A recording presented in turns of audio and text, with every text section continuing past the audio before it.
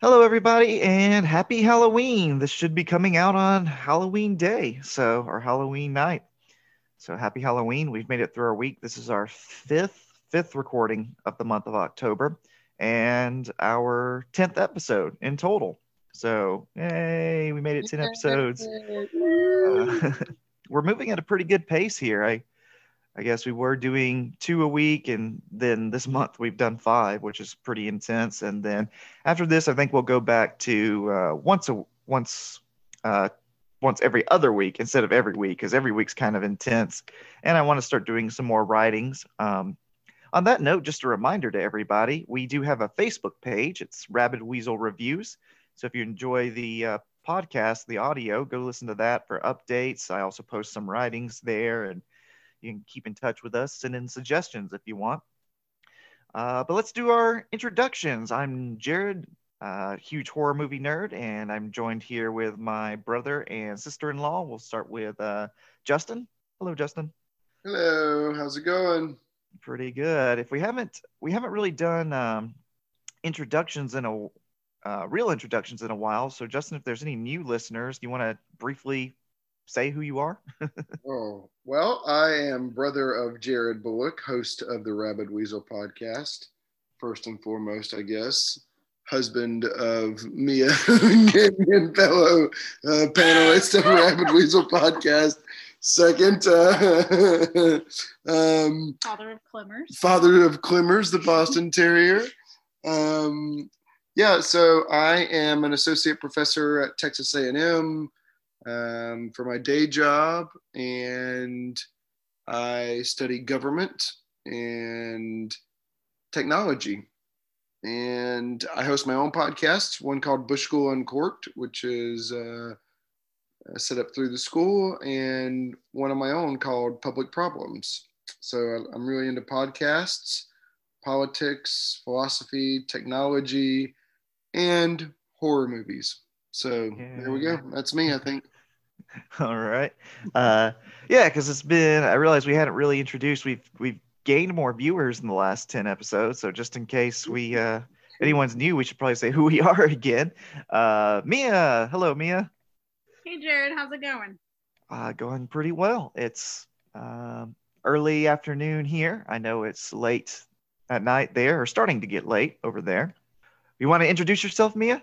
Sure. So, happy Halloween, everybody. Yay. Yeah.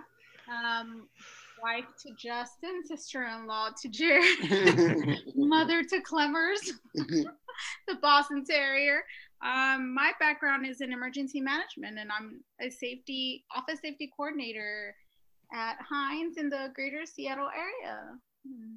That's what I do. I love all kinds of things. Like Jared, I'm also a nerd. I like Comic Cons, cosplay, anime, video games, all nerd things, and horror movies. Yay. I think that's all I got. Yeah, so kind of the idea behind the podcast was that, I've been obsessed with horror movies since I was like 13 years old. And the two of you, I think, have always liked scary stuff, but you've never been anywhere near as obsessed and crazy about it as I have been. So over the years, I've been showing Justin a lot of horror movies, and we decided to start this up where the idea is every week we take a movie and talk about it. That's pretty standard, but a lot of times it'll be movies that you guys have never seen. So it's fun for me to, introduce somebody to these classic movies for the first time. And we've gone through a lot of classics, and I also love trash films, B films, cult films. So we do a lot of classics, and we do a lot. We plan on doing a lot of films that are interesting for other reasons. So, but today we are definitely tackling a classic, one of the biggest classics, because it is Halloween. We've been doing all Halloween themed movies, and we saved the most famous for last. This is 1978's Halloween by John Carpenter. A lot of people have seen this movie. Like I said, it's considered one of the greatest of all time. For me, it's not my favorite horror movie. I don't consider it the best horror movie of all time, but it's probably in the top 10. Very important film. Well, before I do the introductions, I think, Justin, I know you've seen this one. Mia, had you seen Halloween before? Yes. Okay. Do you guys remember when you first saw this movie? I went through a phase right after high school that I was just gonna every Friday night I was just gonna rent a different horror movie. Mm-hmm. And so this is one of the ones that I rented. So that's when it was after high school. It wasn't any time. I don't remember seeing it anytime beforehand, but you know what? That could be a lie. I could have just seen it on TV too, but I just can't remember. That's the most recent memory that I have. Yeah. I have memories of it from being fairly young, but I would not be able to recall the first time I saw it. Yeah, it's probably one of those films that you catch parts of on TV at some point when you're younger. But first impressions, we'll go ahead and do first impressions. I have some background on the movie, but let's talk about what you guys thought. Do you remember what you thought, when you first saw it, or how that's changed? Did it change at all watching it this time? What did you think about the movie? I can remember being pretty frightened watching it earlier in life. I have to say, in comparison to some of the other films we've been watching, it's less frightening, I think, and less captivating, I think, than some of the other things we've been watching recently. I think I like the pace. I like the way it's shot. Michael Myers is, of course, I think a pretty terrifying character. I think the music really makes it for me. I think there are all kinds of plot holes we stumbled across watching this time around. And but yeah, I think for me the the biggest two takeaways from the movie are the music and Michael Myers himself. Hmm. What about you, Mia? Anything different to say? I think with this movie, the most iconic thing has to be the mask and Michael Myers. I mean, if you haven't seen the movie, you've definitely seen the costume Yeah. or the mask. But I seeing this movie around, observing it now with like adult eyes compared to child eyes, because you'd just be terrified. I think they, just like Justin had said, really, John Carpenter's music and soundtrack for the movie is really great. I think they're just simple instruments, but they really help with the suspense. If anything, it's really, and plus I really like that this is not it's not very bloody. It's actually builds on suspense, and I really enjoy that. Yeah, so there's a lot to say there. The score, of course, you both mentioned that is iconic. I think one of the most iconic horror scores ever. Um, that was done by director John Carpenter. He did the music on a lot of his films. And The Mask, do either of you know the story behind The Mask? We do, but you should share Please share. anyways. Okay. So that mask, I think a lot of listeners to this, if you're a big horror movie fan, you will know this, but if you're not, you'll love this. That mask is William Shatner's face. It was a William Shatner mask that they spray painted white. And now that you know, you will never unsee it. Yeah, that's true. That's all it is. It's just William Shatner's face spray painted white. And there you go. There's your mask. So, And it's really creepy. yeah, it does. I mean, there's something about it that's just very, it's very blank, right? And that's what makes masks scary, especially a mask like this, that there's no information. We're so sensitive to human faces. We can tell the smallest difference between millions of different faces, and we look to people's faces. There's a lot of communication for emotions and intentions, and when that's removed, it's freaky. So that's why villains, especially in horror movies, they always have their face covered because it just takes away information and it throws your brain off. So, but let's get into a little bit of the background of the movie. We've already said it was John Carpenter's film. This was his third full-length film. He had already done, I think, what had he done before this? Not Escape from New York. Assault on Precinct 13. What's that, Justin? I was wondering if The Thing came out beforehand, but Mia was saying no, it came after. Yeah, I think The Thing was 1982, so we've still got a good 4 years. But yeah, this movie came out in 1978. It was John Carpenter's third full-length film. Definitely a big movie for him. It changed his career. We've already said earlier that it's, often cited as one of the best horror movies ever made. It's also considered the first slasher movie. And here's where the nerdiness comes out because I disagree with that. You had Black Christmas, which is, we'll have to do Black Christmas in December. Let's remember that. But that movie came out in 1974.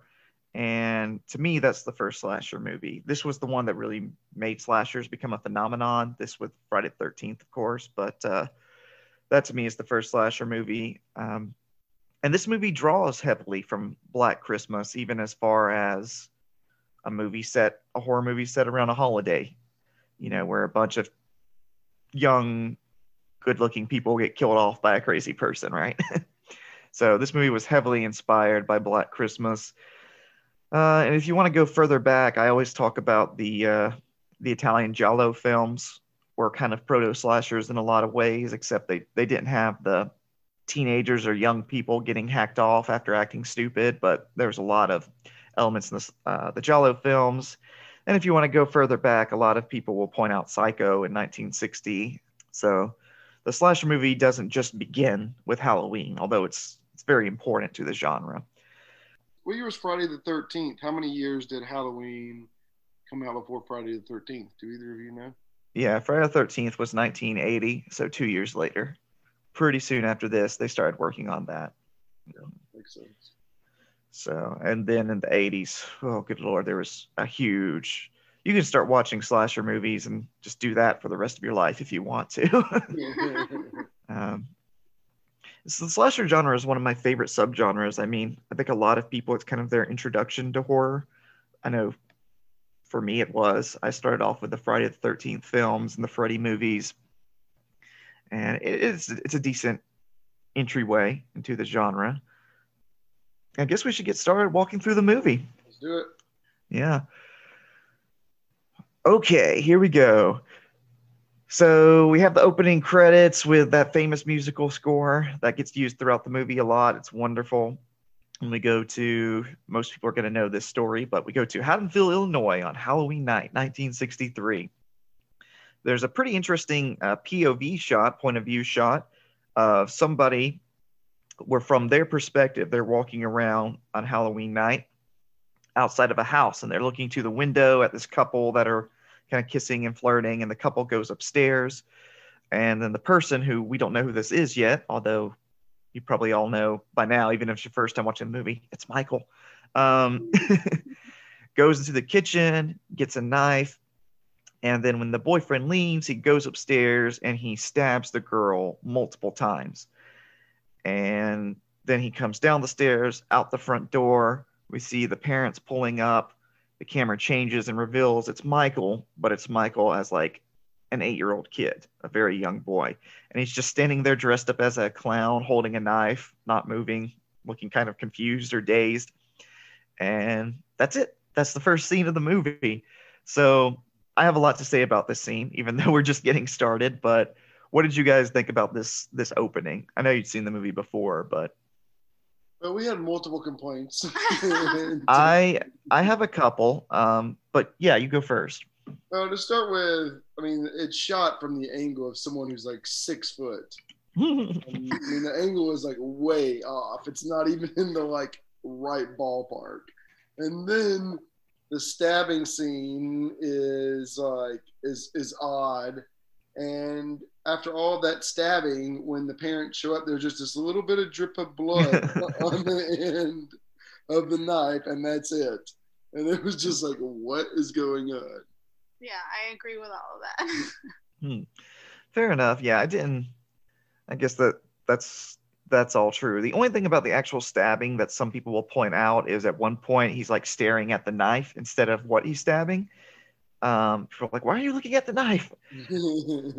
But I mean, throughout the movie, it's kind of suggested that Michael is almost curious about what he's doing or kind of confused. So then I can kind of let go that he's looking at the knife. He's kind of removed from the situation. He's more curious about what is happening. But yeah, people point that out, and then you're right at the very end. There is almost no blood on the knife after like 20 stabbings. The one thing that bothers me is so this whole scene takes place over the course of like 2 or 3 minutes, basically. But it's implied that they go upstairs to have sex and then he leaves after. I mean, she's naked when he goes up there, but again, it's like 2 minutes. That's barely enough time to get upstairs and take your clothes off, much less have even quick sex, get dressed and leave. So the timing of that is really weird. Mia mentioned that as well. Yeah, like they're like, let's go upstairs. And then he goes in and gets the knife out of the kitchen, and then he's like, okay, I'll see you later. Like, what? Yeah. That was really quick. Yeah, I think these are things you may not think about the first time you see the movie, so in 1978, but since we've all seen this movie, God, I've probably seen this movie, I don't know how many times, you do start to notice things like that. Like, wait a second, they were only upstairs for about 30 seconds. And there's jokes you can make there about teenagers, but still, really quick. That was the main thing that threw me off. Like, wait a second, I didn't think about the perspective issues. I guess that's a good point. But still, those sort of logical gaps aside, I think this is a really well done scene. It wasn't first of all, because it's one long take. At least it looks like it is. If it's more than one take, they disguised it really well. I'm pretty sure it's one take. The POV perspective from the killer's perspective, it wasn't the first time that was done, but this probably made it a lot more popular. It sets the tone for the movie to come. Yeah, that's another thing too. At this point, 1978, most horror movies, it's very common now, but horror movies didn't open with scary scenes or violent scenes. Now it's very common. You want to open up and set the tone really quick. But at that time, things started off like a regular movie and it slowly built. And in this movie, it starts off like right away. You have a horrifying scene and it goes straight into the scary stuff. Pretty much the whole movie. There is no like half-hour build up where not much happens. So, it's definitely an influential movie. But then we go to 15 years into the future. It's Halloween Eve, and we have Michael's psychiatric doctor, Dr. Loomis, played by Donald Pleasence. And let's go ahead and just take a moment to say Donald Pleasence is wonderful. He's a great actor. He was in a ton of movies before this. If you don't know much about his career, check his stuff out. But he's a great actor, and he gives this movie so much. But he's going with a nurse to pick up Michael from the state mental institution for a court hearing. But when they pull up to the hospital, it's late at night, it's raining, and all the inmates are just wandering loose on the yard or on the grounds of the hospital. So Loomis goes to check on the gate, and Michael attacks the nurse and steals her car. Okay, I know we're only like 10 minutes into the movie, but let's stop again. This is a great scene. There's so many great scenes because, first of all, there's something creepy about when they pull up and you just see all these people in like white coats kind of staggering around in the rain. That's creepy. And you don't know who Michael is or what he looks like at this point. He could be any of them. Mm-hmm. You get a good sense of, how Dr. Loomis is a psychiatrist. He's a doctor, but he is obviously terrified of his patient. He calls Michael at one point. He refers to him as it. And the nurse is like, can we call him a person? He's like, if you say so. And when he realizes when Michael steals the car and is gone, he yells out, the evil is gone. He refers to him as the evil. So much of the Loomis character, if it was any other actor, it would be cheesy, but Donald Pleasence does such a great job with it that it's not. It's effective. I don't know. Do either of you have anything different or anything else to say about this kind of opening scene where Michael escapes? When they pull up and they see everybody just hanging out in the rain, kind of like walking around oddly, that's really creepy. They didn't have a lot of budget for the lighting, but the lighting is just so effective, mm-hmm. especially during that scene. Mm-hmm. Well, another thing is Michael is, again, we never see his face. We see him kind of moving as he's almost like an animal in this scene. Mm-hmm. He like leaps onto the car and there's something about it where he's not human. And that's part of the running theme of the movie is like, is Michael a human? Is he a demon? What is he? Because yeah, he just like comes out of nowhere and he leaps on top of the car and he smashes through the car window with his hand and he steals the car. So there's a plot hole, maybe. Uh, I was kind of waiting for one of you to throw that out, but how does Michael know how to drive? That gets pointed out later because he's like 8 years old when he goes into the mental institution. He gets locked away for 15 years, and then the night he breaks out, he manages to steal a car and drive it across the state. Like 150 miles or something is what the. Yeah, they tell us that in a later scene. But so that's one thing a lot of people point out, like, wait a second, how did he drive a car? But I don't know. I kind of like it because the movie, one of the reasons Michael is scary is because he's not explained that much. You don't know what's motivating him. And it's kind of implied throughout the movie, certainly by the end, that there's maybe something supernatural going on. Like, Loomis believes he is evil. So we start to wonder if maybe Michael is possessed or if he's a demon or if he is something evil, supernatural. Because as the movie goes on, he keeps doing things that seem impossible. So anyways, good setup. But then it's the next morning back in Haddonfield where Laurie Strode, our main protagonist, who is played by Jamie Lee Curtis, if anybody didn't know, it's her debut role, is walking to school. On the way, she meets Tommy, a little kid who she is going to be babysitting that night. They stop by Michael Myers' old house, which has been abandoned for 15 years, to drop off a key under a mat because her father is a real estate agent. He's going to sell the house. Kind of convenient there, but we needed a way to get her to the house, right? And so she drops off the key, but we realize that Michael has made it back to Haddonfield, and he is standing inside the house watching her. And then when she walks away, he's in the street and he's watching her walk away. Now, have you guys seen any of the sequels, either of you, or the remakes? I've seen the remakes, the Rob Zombie versions. Mm-hmm. Later on. I saw the sequel when she ends up like in the hospital. Yeah, this is one day we'll tackle some of those sequels because it's a mess. But anyways, the reason I asked is because in the sequel that you mentioned with the hospital, it's revealed that Laurie is Michael's distant. She's his sister, right? Not the sister that he killed in the beginning of this movie, but a different sister. But and that becomes a running theme throughout the series of Michael and his sister. They have this thing where he's trying to kill her. But I kind of like in this movie that they're not related, and she seems to be almost a random target. And either he goes after her for no reason, or he goes after her because he just sees her near his house, and he just marks her and Tommy from that point. I don't know. It's just a nice touch that he just picks her for that reason, either that or randomly. But then after that, we get just a lot of scenes. We see a lot of Carpenter's great directing here because there's a lot of stuff that could be really boring, but his camera work is very impressive where even when it's just her walking down the street in the middle of the day, there's something creepy about it because of the camera work where you always feel like she's being watched, Even before you see Michael, the distant shots, the slowly moving camera angles, it just feels like somebody is watching her, following her throughout the whole movie. And then Loomis, we get a brief scene where he is trying to convince the head of the mental institution that Michael is going to go back to Haddonfield. This is where we learn that it's 150 miles away.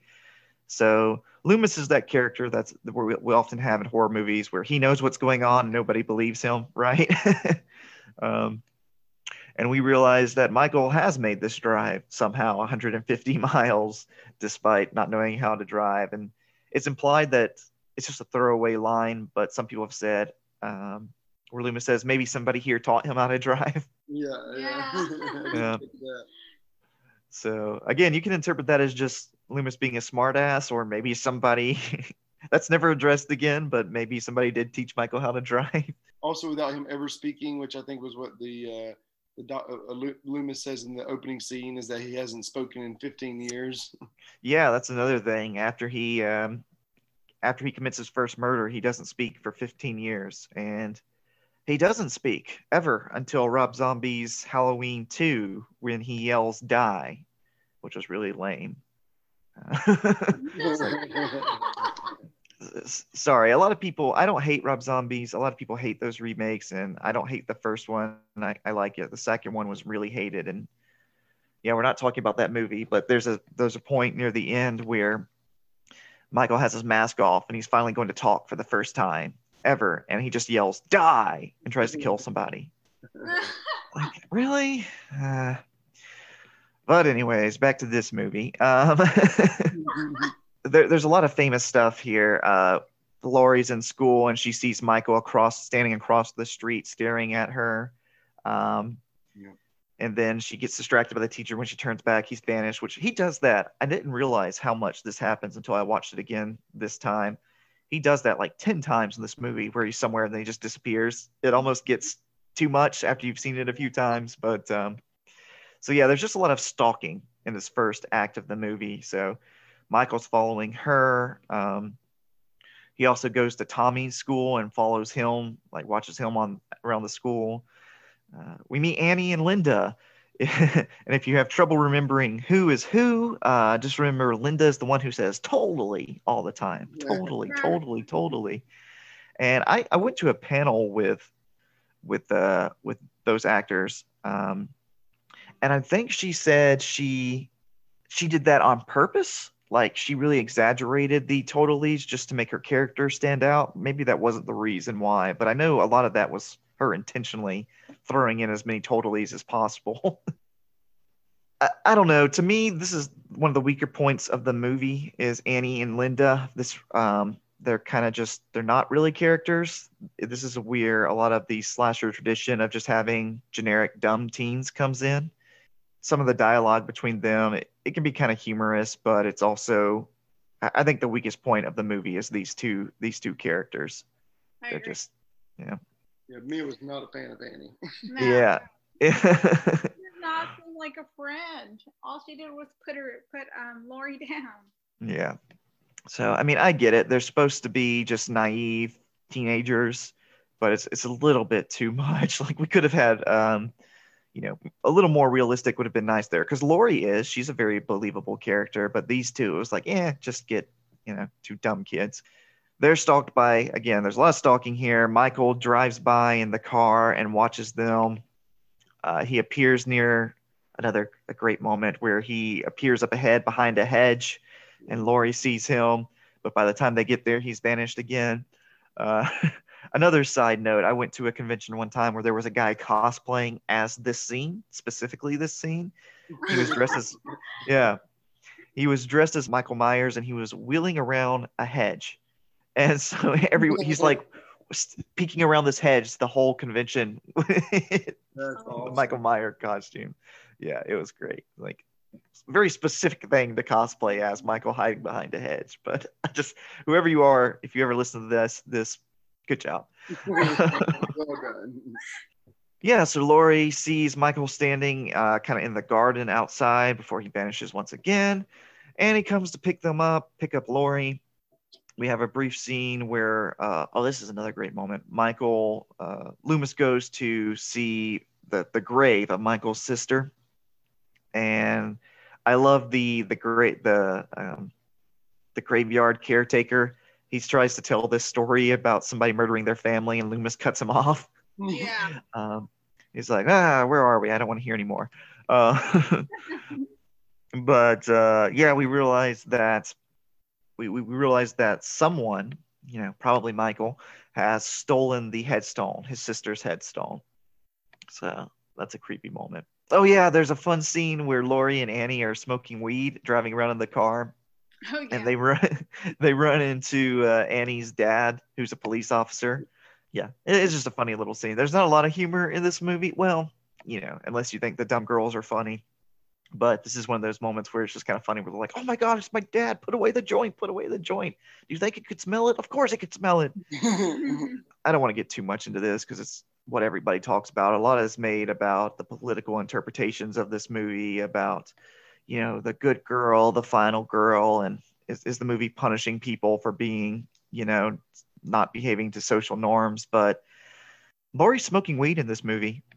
There you go. Just want to point that out. No, she doesn't have sex or get naked, but she is definitely smoking weed throughout the movie. So, and this scene, the first time I saw this movie, I don't realize that Michael is behind them in the car, following them this whole scene. Now watching it this time, like, oh, it's really obvious, but I somehow missed it the first time I saw it. And also when Loomis is waiting outside the store, waiting for the cop, Annie's dad, Michael drives by again. I don't think I'd ever caught that before, but once you see it, it's pretty obvious. So there is a lot of good directing here.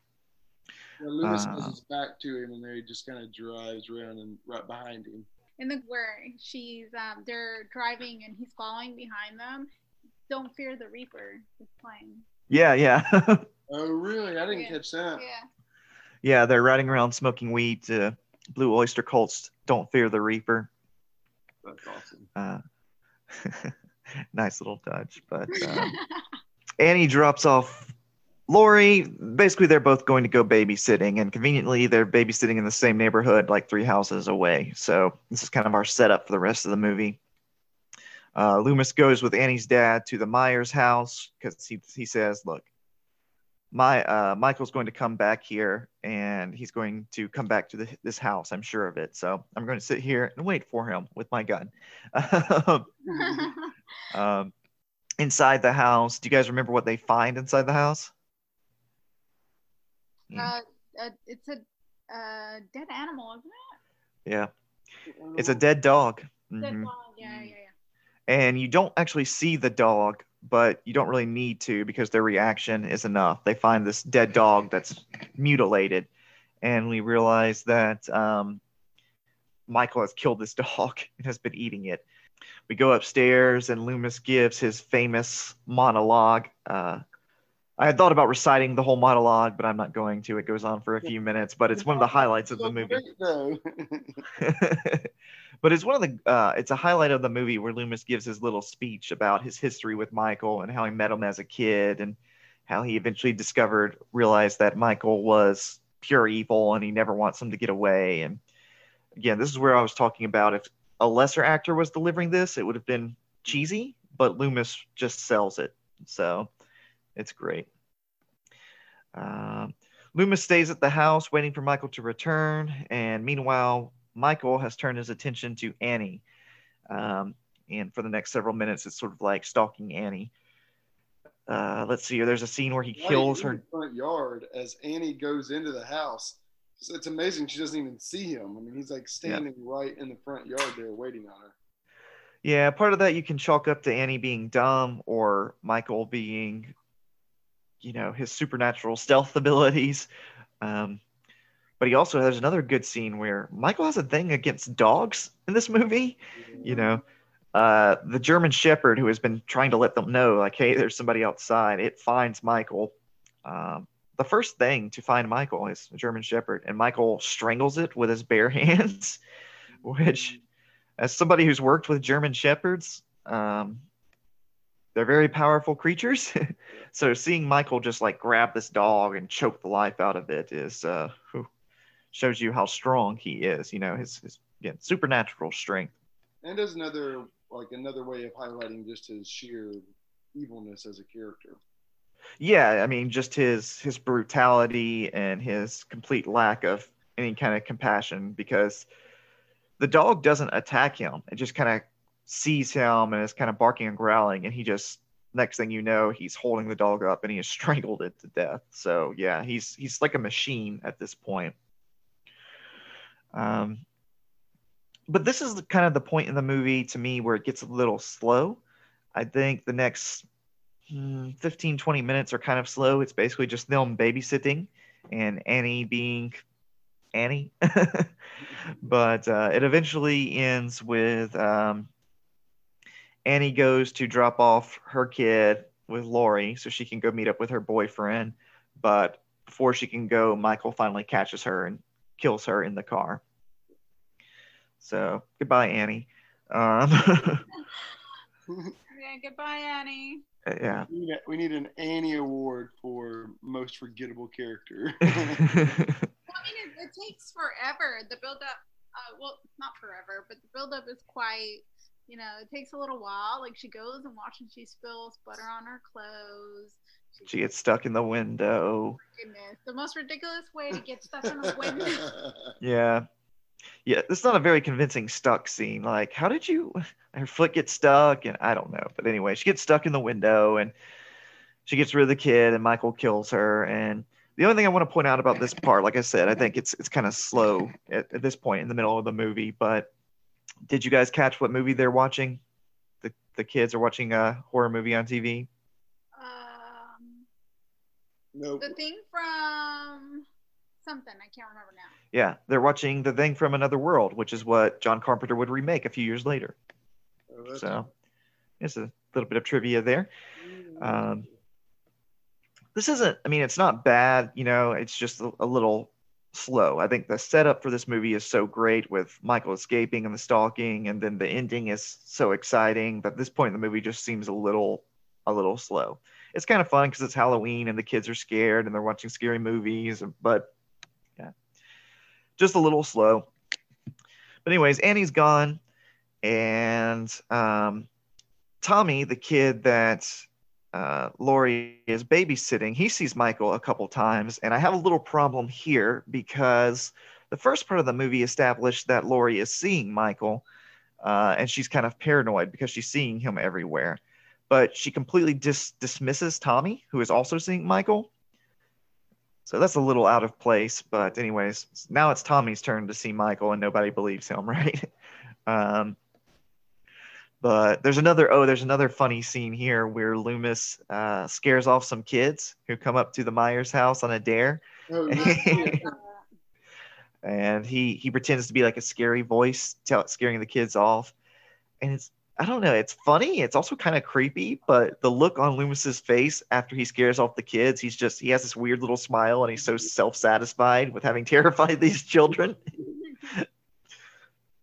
Yeah, I don't know what's going on there, but it's a funny moment in the movie. And now Linda's back. Linda has been thankfully gone for most of the movie at this point. Sorry everybody, but she shows back up with her boyfriend. She goes to the house where Annie was babysitting. Of course, everybody's gone. They learned that Annie and the kid are gone, so they basically just help themselves to the house. Hey, free place to have sex, right? And I like Michael going after Annie more. I feel like this is the part of the movie where things kind of pick up pace a little bit. I'm talking a lot. Do you guys have anything to say about this next scene where Michael goes after Linda and her boyfriend? No. Jared, you're doing a great job. Keep going. Well, let me tell you what I thought. What happens next is that Michael goes after both of them. We get the scene where Michael bursts out of the door and he kills Linda's boyfriend and nails him to the door. Again, I think this is a lot better than the earlier kill because, again, you see his like brutal strength. He lifts the guy up by the neck and holds him against the door, and he like uses the knife to literally nail him to the door.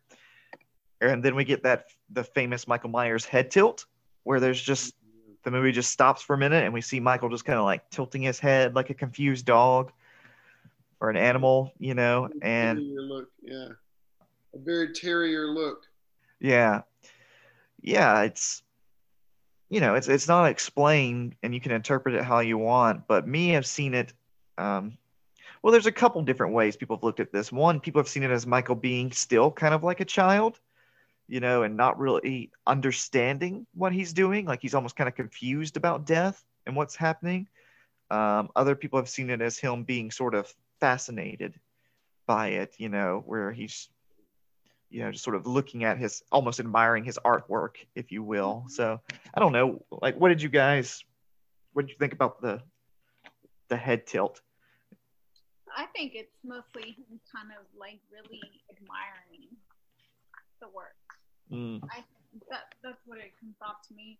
I think that kill was the most like to me like really creative, strength kind of show of kill. Aside from the dog, you can just see the dog's little feet dangling down, but that was like pretty intense. Him just like, I remember being like, that can't be physically possible. He can't still be hanging up there with that knife. Mm-hmm. Yeah, Mia was yelling about the physics of it. Yeah, I don't.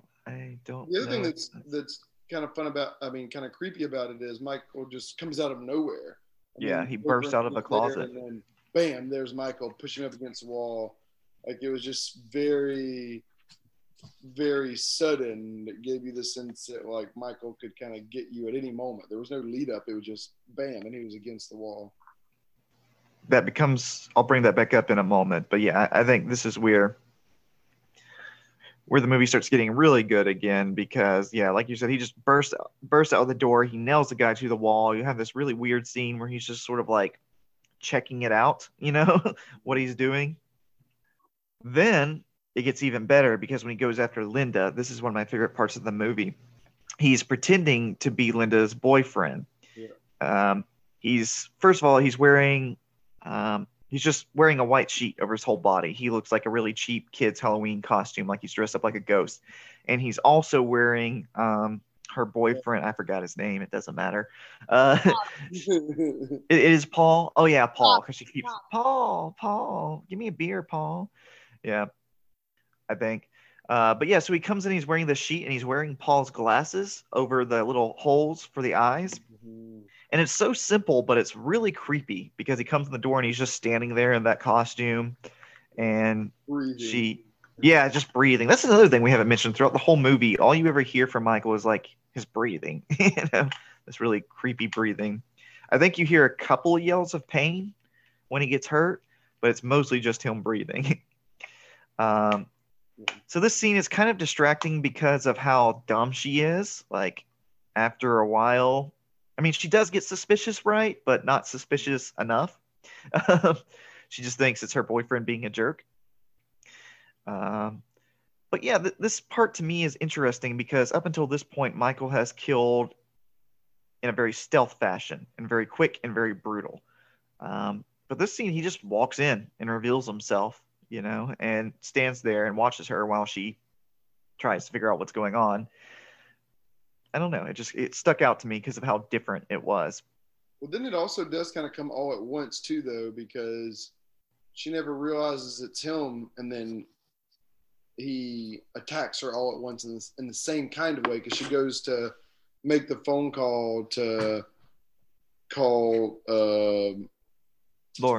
Lori, yeah, and while she's on the phone with Lori, he just comes right at her and kills her.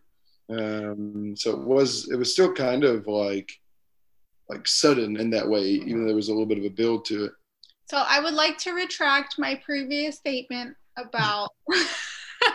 Can I do that? Sure. I'll allow it. Actually, now that I've thought about it, I actually do feel it's more of him being like playfully child than like stone cold, like looking at my artwork, because a lot of the things that he does is that he messes with them so much. Like, he'll tap a door, close a door, kind of like a kid would when he's, because I remember when she goes and washes her clothes, Annie goes and washes her clothes, he'll like close the door and the word like tap it, and then she'll go and open it, and then he'll go in like one position and the other, and I feel like he's just playing and messing with them, especially highlighted when he dresses up as a kid version, with the blanket. Yeah, I agree. That's how I interpreted it. That scene where Michael's looking at the boyfriend stabbed to the wall as him being almost kind of curious, or like you said, playful. He is pure evil, as Loomis keeps reminding us, but he's also still a child in some ways, So yeah, that's an excellent point. But yeah, like you were saying, Justin, he stands there for a while, but she decides, like, okay, my boyfriend's being a jerk, I'm gonna call Lori, and she turns her back to call her on the phone, and then suddenly he comes behind her and he strangles her with the telephone wire. For those of you who don't know, telephones many, many eons ago had wires, and they were attached to a wall. we're old enough to remember that. You guys remember when phones had wires and you had to be near the phone? So, yeah. Anyways, I remember when a cordless phone was like the thing. Yeah. It was like a battle because if it didn't get put back on the charge, Oh yeah, it would die. And oh no. Nostalgia. So there's kind of an interesting moment where she's talking to Lori, and Lori thinks that because of she's like moaning as she's being strangled, and Lori thinks she's receiving dirty phone calls as a joke, but she's not sure. By the end of it, she's pretty sure, like, okay, she's in trouble, but there's a kind of a weird moment there where you're not sure, or she's not sure, like, is she in trouble, or did she call me during sex, right? She also thinks it's Annie. Yeah, because Annie called her, I think, the first time, and she was chewing and didn't answer. Yeah. And she thought it was the creepy guy watching it. Yeah, that's right. We didn't mention that. I kind of skipped over it earlier in the movie. She gets a call, and this is where she's really freaked out because she keeps seeing Michael. She gets a phone call, but Annie has her mouth full of food, and she thinks it's a dirty phone call. Mm-hmm. Yeah. So it kind of makes sense why she's confused here. She thinks, like, she's doing that crap again. And she is the kind of friend who would do that twice, right? Yeah. But we're getting close to the end here. Dr. Loomis notices everyone's dead, right? So it's time for Michael to turn his attention back to Lori. So Dr. Loomis notices the car that Michael stole from the hospital. So he decides instead of waiting at the house, he's going to actually go out and look for Michael. And Lori decides to go across the street to see what's going on, make sure everybody's okay. And when she gets into the house, she goes upstairs, and there's a really great visual here where she finds the body. I think it's Annie Linda's body. Anyway, she finds one of their bodies laid out on the bed, and she's dead. And there's a pumpkin that's lighting the room over to the side, and then the gravestone that he stole is at the top of the bed. So he's made kind of like a homemade grave for her. It's really, really weird. Then she finds her other dead friend, and she finds the boyfriend who kind of like his body falls. That's one thing that always weird, kind of a dumb moment in horror movies where somebody's body conveniently falls down at the perfect time. But anyways, it scared me. That was a very good jump scare because it did scare me. Yeah, there's only maybe, I don't know, 2 or 3 real jump scares in this movie. There's the one where Dr. Loomis first gets to the house and the thing bursts through the window. So I don't know. I'll give a horror movie, I think, 2 cheap jump scares, and this movie doesn't go too far with it, but they're well done. So anyways, now Lori realizes, okay, all my friends are dead. So it's kind of hard to explain, like a lot of these movies, when you get to the final action-packed climax, it's kind of hard to do it justice with description, but I'll do my best. There's a great moment here where Michael's face kind of appears out of the darkness and then attacks her for the first time. And now the final chase has finally started. So Michael chases her back to Tommy's house where she's babysitting. She pretty quickly thinks she's killed him. She pulls, like, I guess, a what do you call that? A sewing needle. Mm-hmm. Or she stabs him in the neck and he falls down. But of course he's not really dead. Right. So he comes back after her. She hides in the closet, and this time when he comes after her, she stabs him in the eye with a clothes hanger, and then grabs his knife and stabs him with the knife. So let's take a moment to talk about Lori. We've complained about Linda and Annie not being the best characters, but Lori is a great character. Before I give my speech, do either of you, Mia, what did you think about Lori? Did you like her? So I like Lori. I find Lori to be kind of like relatable, I thought she did a really good job because her scenes where she is really like scared of someone following her and kind of like really, he's stalking her and watching her, and to some women that is actually relatable. But it's scary scenes, and she does a really good job when she's fighting him. Of course, when she just stabbed him and sees him on the floor, she's gonna think he's actually dead. But this is a horror movie, and they get back up. But I thought she was a great character. Yeah, I like Lori too. She's kind of got the girl next door thing going on. Got a level, cool head, trying to watch out for the children. Not being distracted in the way that her friends are. So, yeah, and she does this scene when Michael Myers is trying to get her in the closet. I mean, she looks very terrified. I mean, she does the looking scared really well. Yeah, I think she's written well, and Jamie Lee Curtis does a good job with the acting. Mia mostly said it, but she makes two mistakes here, and they're mistakes partially because we're horror movie fans and we know they're mistakes. She doesn't make sure the killer's dead, and she hides in a closet, which you trapped yourself, right? But despite those, which are, everybody out there, if you've ever been in a really high stress situation, you don't think clearly always, right? But despite that, and the fact that she's very, as Justin said, convincingly terrified, she's still very resourceful, and she fights back. She's scared, but she's never reduced to, a damsel in distress type, right? In this situation, you would be terrified, and she does act that way, but she also is very brave and resourceful in fighting back. So, unfortunately, with Laurie, this kind of sets up the slasher trend of the virginal good girl survives and the bad girls who have sex die, right? And that was never John Carpenter's intention. John Carpenter was very much, and still is, very progressive left-wing kind of guy, old school hippie.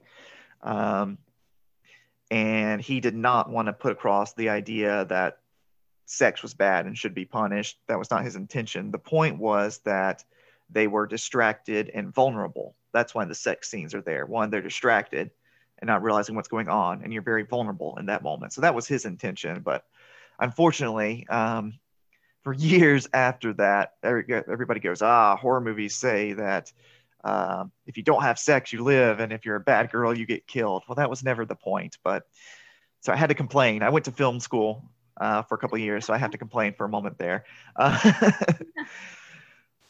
So unfortunately, though, after I was just talking about her being courageous and smart, she makes two more mistakes. She again doesn't make sure that Michael is dead. I mean, she stabbed him this time, but she again doesn't make sure he's dead. And the worst sin, she drops the knife. She drops the knife. Why did you drop the knife?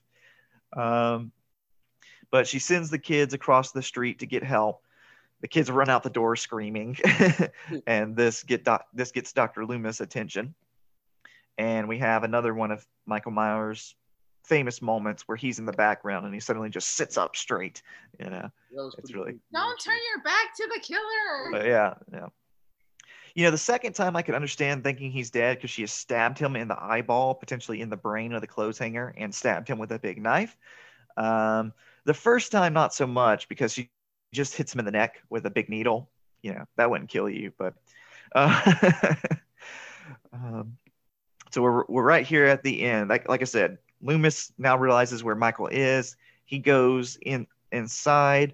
Michael attacks Laurie from the back, starts strangling her. She manages to knock off his mask, which distracts him long enough for Loomis to come in, shoot Michael point blank, as they say, like 5 or 6 times, knocking him back and calling him to fall out of the house onto the ground below.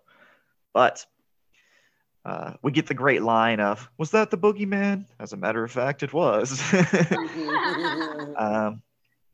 When then Loomis goes to look out the window or look down at the ground, and Michael has vanished again, for like the 10th time in the movie. He's just vanished, even though at this point he should definitely be dead.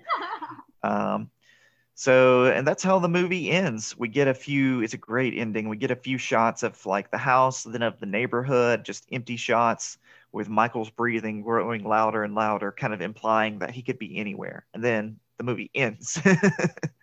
So, anything to say about this ending that I didn't already say?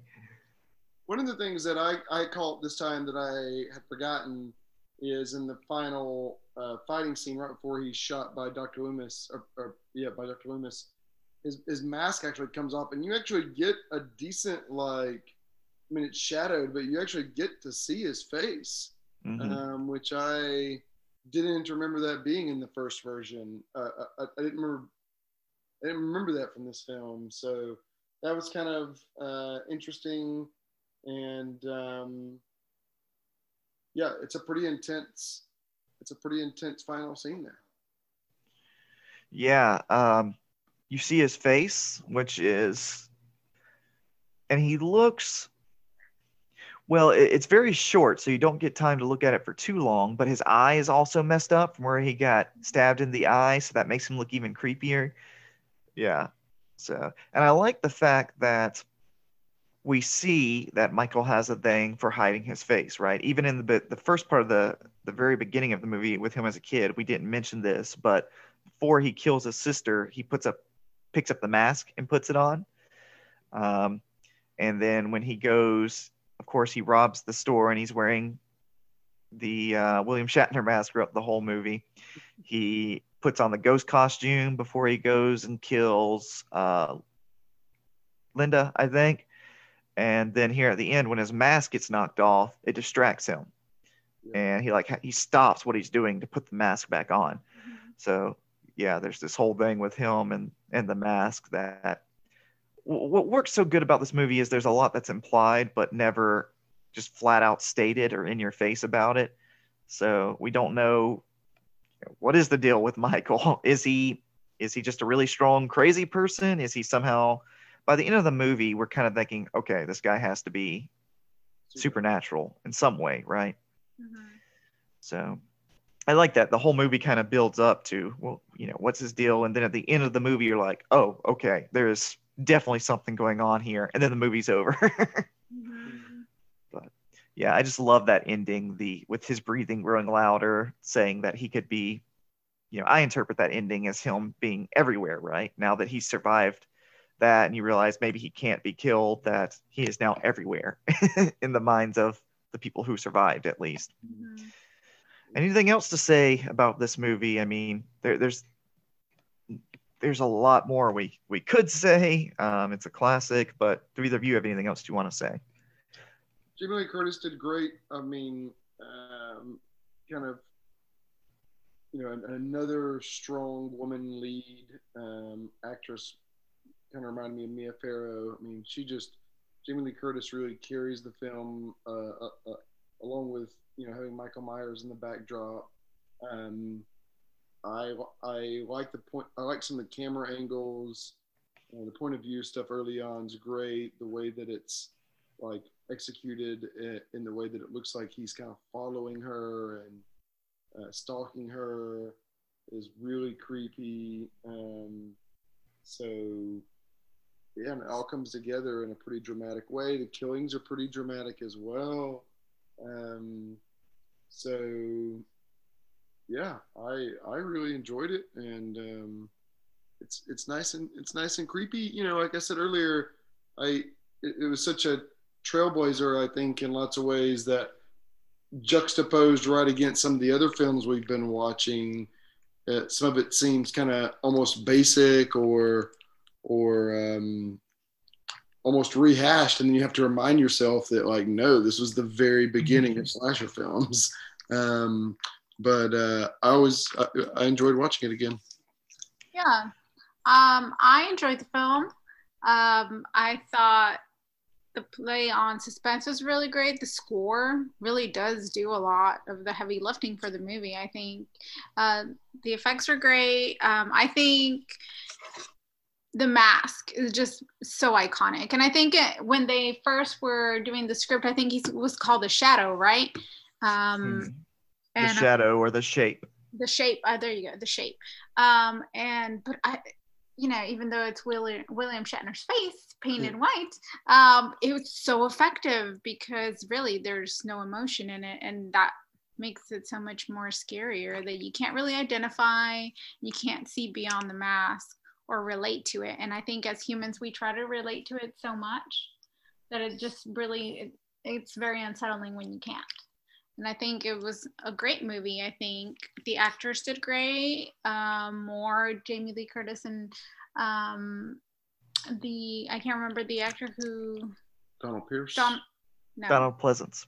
Donald Pleasance. That played Dr. Loomis. I think they did a great job. The other characters, me.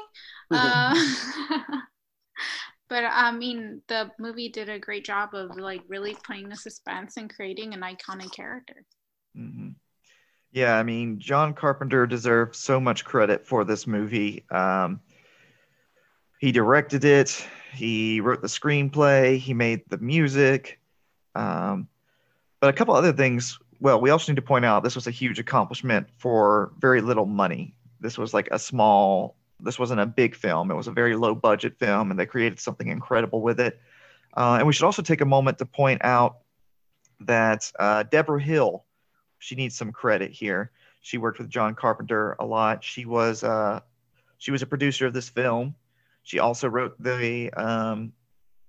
the screenplay, and she worked with Carpenter on a lot of his movies. I've got it pulled up right here. She produced and wrote, or co-wrote with John this movie, The Fog, Escape from New York, Halloween 2. So let's give Deborah Hill a quick shout out. Make sure she gets John Carpenter gets all the credit, and he deserves a ton of credit for this movie. But let's not forget Deborah Hill's contributions. And yeah, I mean, it's kind of an intimidating movie to take on, right? Because there's not much you can say about this movie that hasn't been said. Well, would you guys say that I said earlier, it's regarded as one of the best movies of all time. I don't consider it the best. It's not my favorite, but probably top 10. How would you guys rank this movie? Do you think is it overrated? I mean, is it? No, I don't think it's overrated. I think it's definitely top 10. I think it really does play, like a good slasher film with suspense. And it's not like overly bloody. It does the job. And it's definitely a good flick to watch in Halloween. Yeah, I really enjoy it. I mean, it's hard to leave it off a top 10 list because of its influence. It's certainly not on my top 10, like being frightened as like an adult as we were rewatching it. So I wouldn't put it on my, this is the most frightening, or this is even the most kind of intellectually unsettling or any of those things. But it's a classic in the way that, like, when we watch the Frankenstein movie, it feels like a classic. And just like so many things that came after it are indebted to it. And the musical score is maybe the most recognizable horror movie musical score of all time. I think Jaws beats it. Yeah. But this one's close. Yeah. So it's as frightening. So it's frightening. The musical score is great. It's iconic. I don't know that it would be on my top 10, but it's hard to leave it off from the horror movie canon because just of the influence it had. Yeah, and one other thing I want to point out when we talk about these classic movies is, at least with the monsters like Frankenstein, like Michael, Freddy, Jason, they're so, your whole life before you see this movie, you've seen these characters and you've seen them parodied in all kinds of places. So it loses a lot of power. But, imagine seeing them for the first time, going into theaters and not knowing what to expect, and then seeing Michael for the first time, having never seen that mask, knowing nothing about him. Yeah, and again, it does all this with no gore, extremely little blood. I think it, and again, just to listen, people are, if you're hearing us talk, just describing it, you can't do it justice. Film is a visual medium, a visual art form. So I remember years ago thinking about this movie and going, yeah, I've seen that. It's pretty good. But then watching it again, as I understand more about the art form of film, it just is a masterpiece. The way it's shot, the music, it's, you're really sucked in. So Halloween, it's a good movie. If you haven't seen it, yeah, you should definitely have seen this one by now. Well, that's pretty much it. Just a couple last things to say. If you didn't know, this movie started a huge franchise. I believe there's been 10 more movies in the series since then. Let's see here. Two of which, and this franchise is a mess, a huge mess. We could do a podcast just talking about the mess that is this franchise. It gets really hard to keep up with, but two of the movies where Rob Zombie remade the first one and did a sequel to his remake. Halloween 3 doesn't have Michael at all. It takes place in another dimension. The original run of sequels that feature Michael get really confusing. There was H2O, which ignored all the sequels except for the first two. Then there was a sequel to that.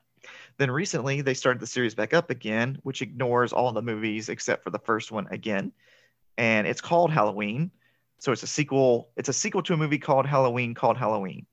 I don't know. It was okay.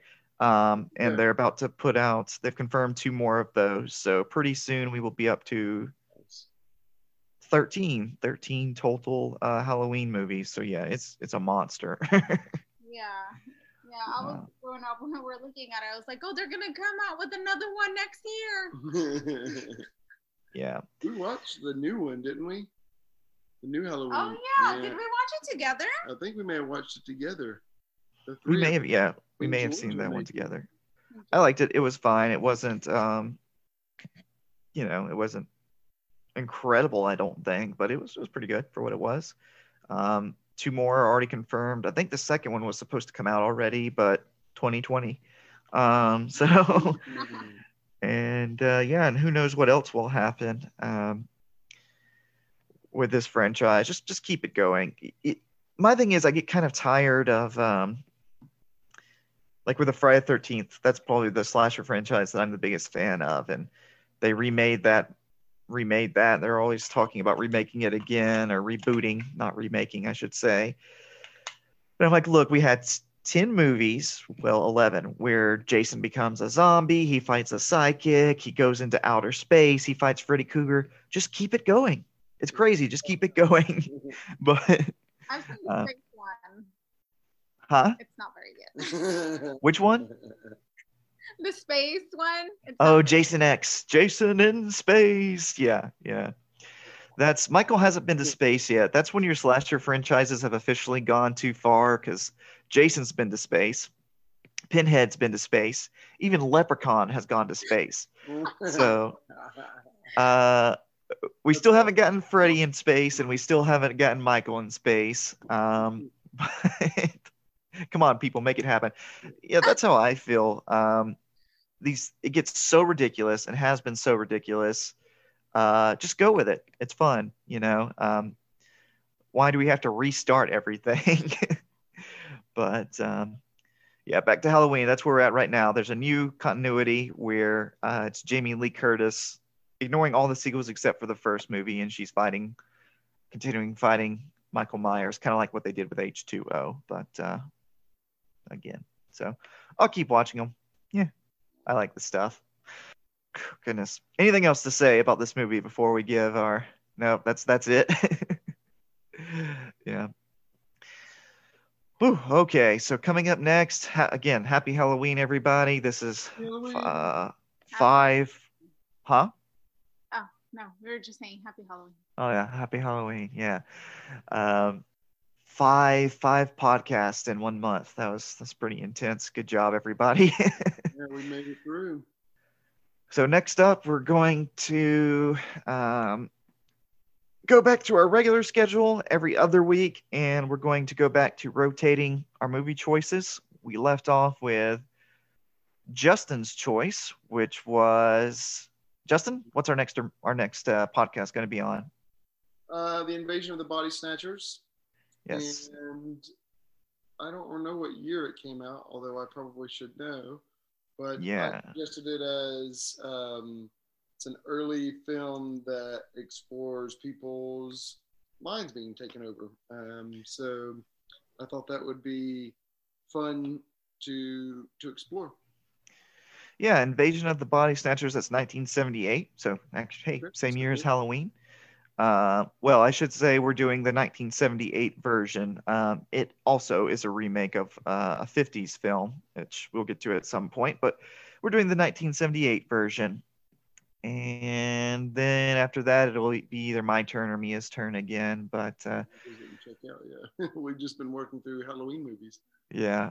We got a list. We got a list and a plan. So everybody, leave us a comment if you check us out on our Facebook page. Check us on our podcast page. Oh, we have a SoundCloud. Obviously, you're probably listening to this on SoundCloud. Pretty soon, we're going to have a Spotify up.